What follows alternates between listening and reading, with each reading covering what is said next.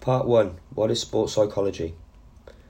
Every one of us has read the story of the hare and the tortoise, right? In comparison to the tortoise, the hare is quick and can run much faster than the tortoise. When they set up the race, the outcome was quite obvious. As the story goes, the tortoise wins the race against all odds. Why did the tortoise win, and why did the hare lose? Physically, there can be no doubt that a hare is pretty much more capable of running than a tortoise. The general feeling is that you can't beat your genes. If you have a poor physique, you've lost the race even before it's begun. What went wrong in this case?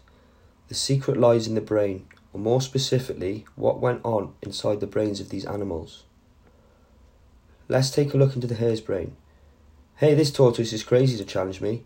Can't it see that it's a skewed contest? I can hop on my 2 legs and the race will be over. The hare was overconfident and careless.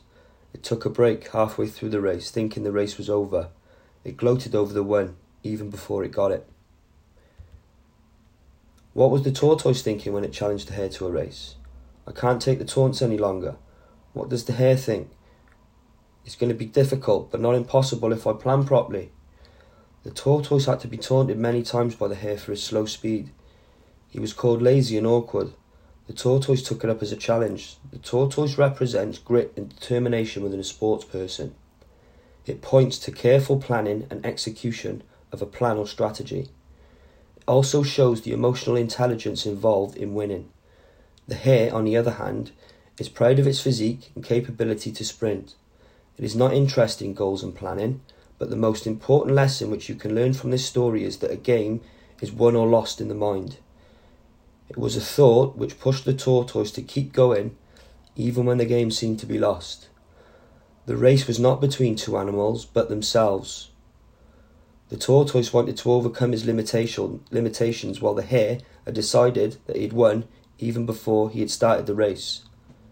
He had taken things for granted. If you think you're beaten, you are. If you think you dare not, you don't.